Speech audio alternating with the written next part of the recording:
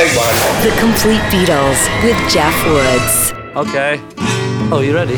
When it comes to Beatles people, that is those who played an integral role in the band's development, this is a guy who was definitely key. An artist and a musician himself who would go on to play a significant role in Beatle art and more.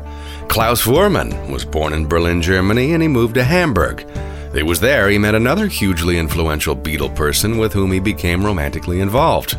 One night the couple had a little spat. He went out alone to the red light district of Hamburg, and suddenly he heard a noise coming out of a cellar, so he went into the club known as the Kaiser Keller, where he saw two bands that night. One was Rory Strum and the Hurricanes, with a drummer named Ringo. Next up, a band called The Beatles. Klaus left speechless, having just heard rock and roll for the first time.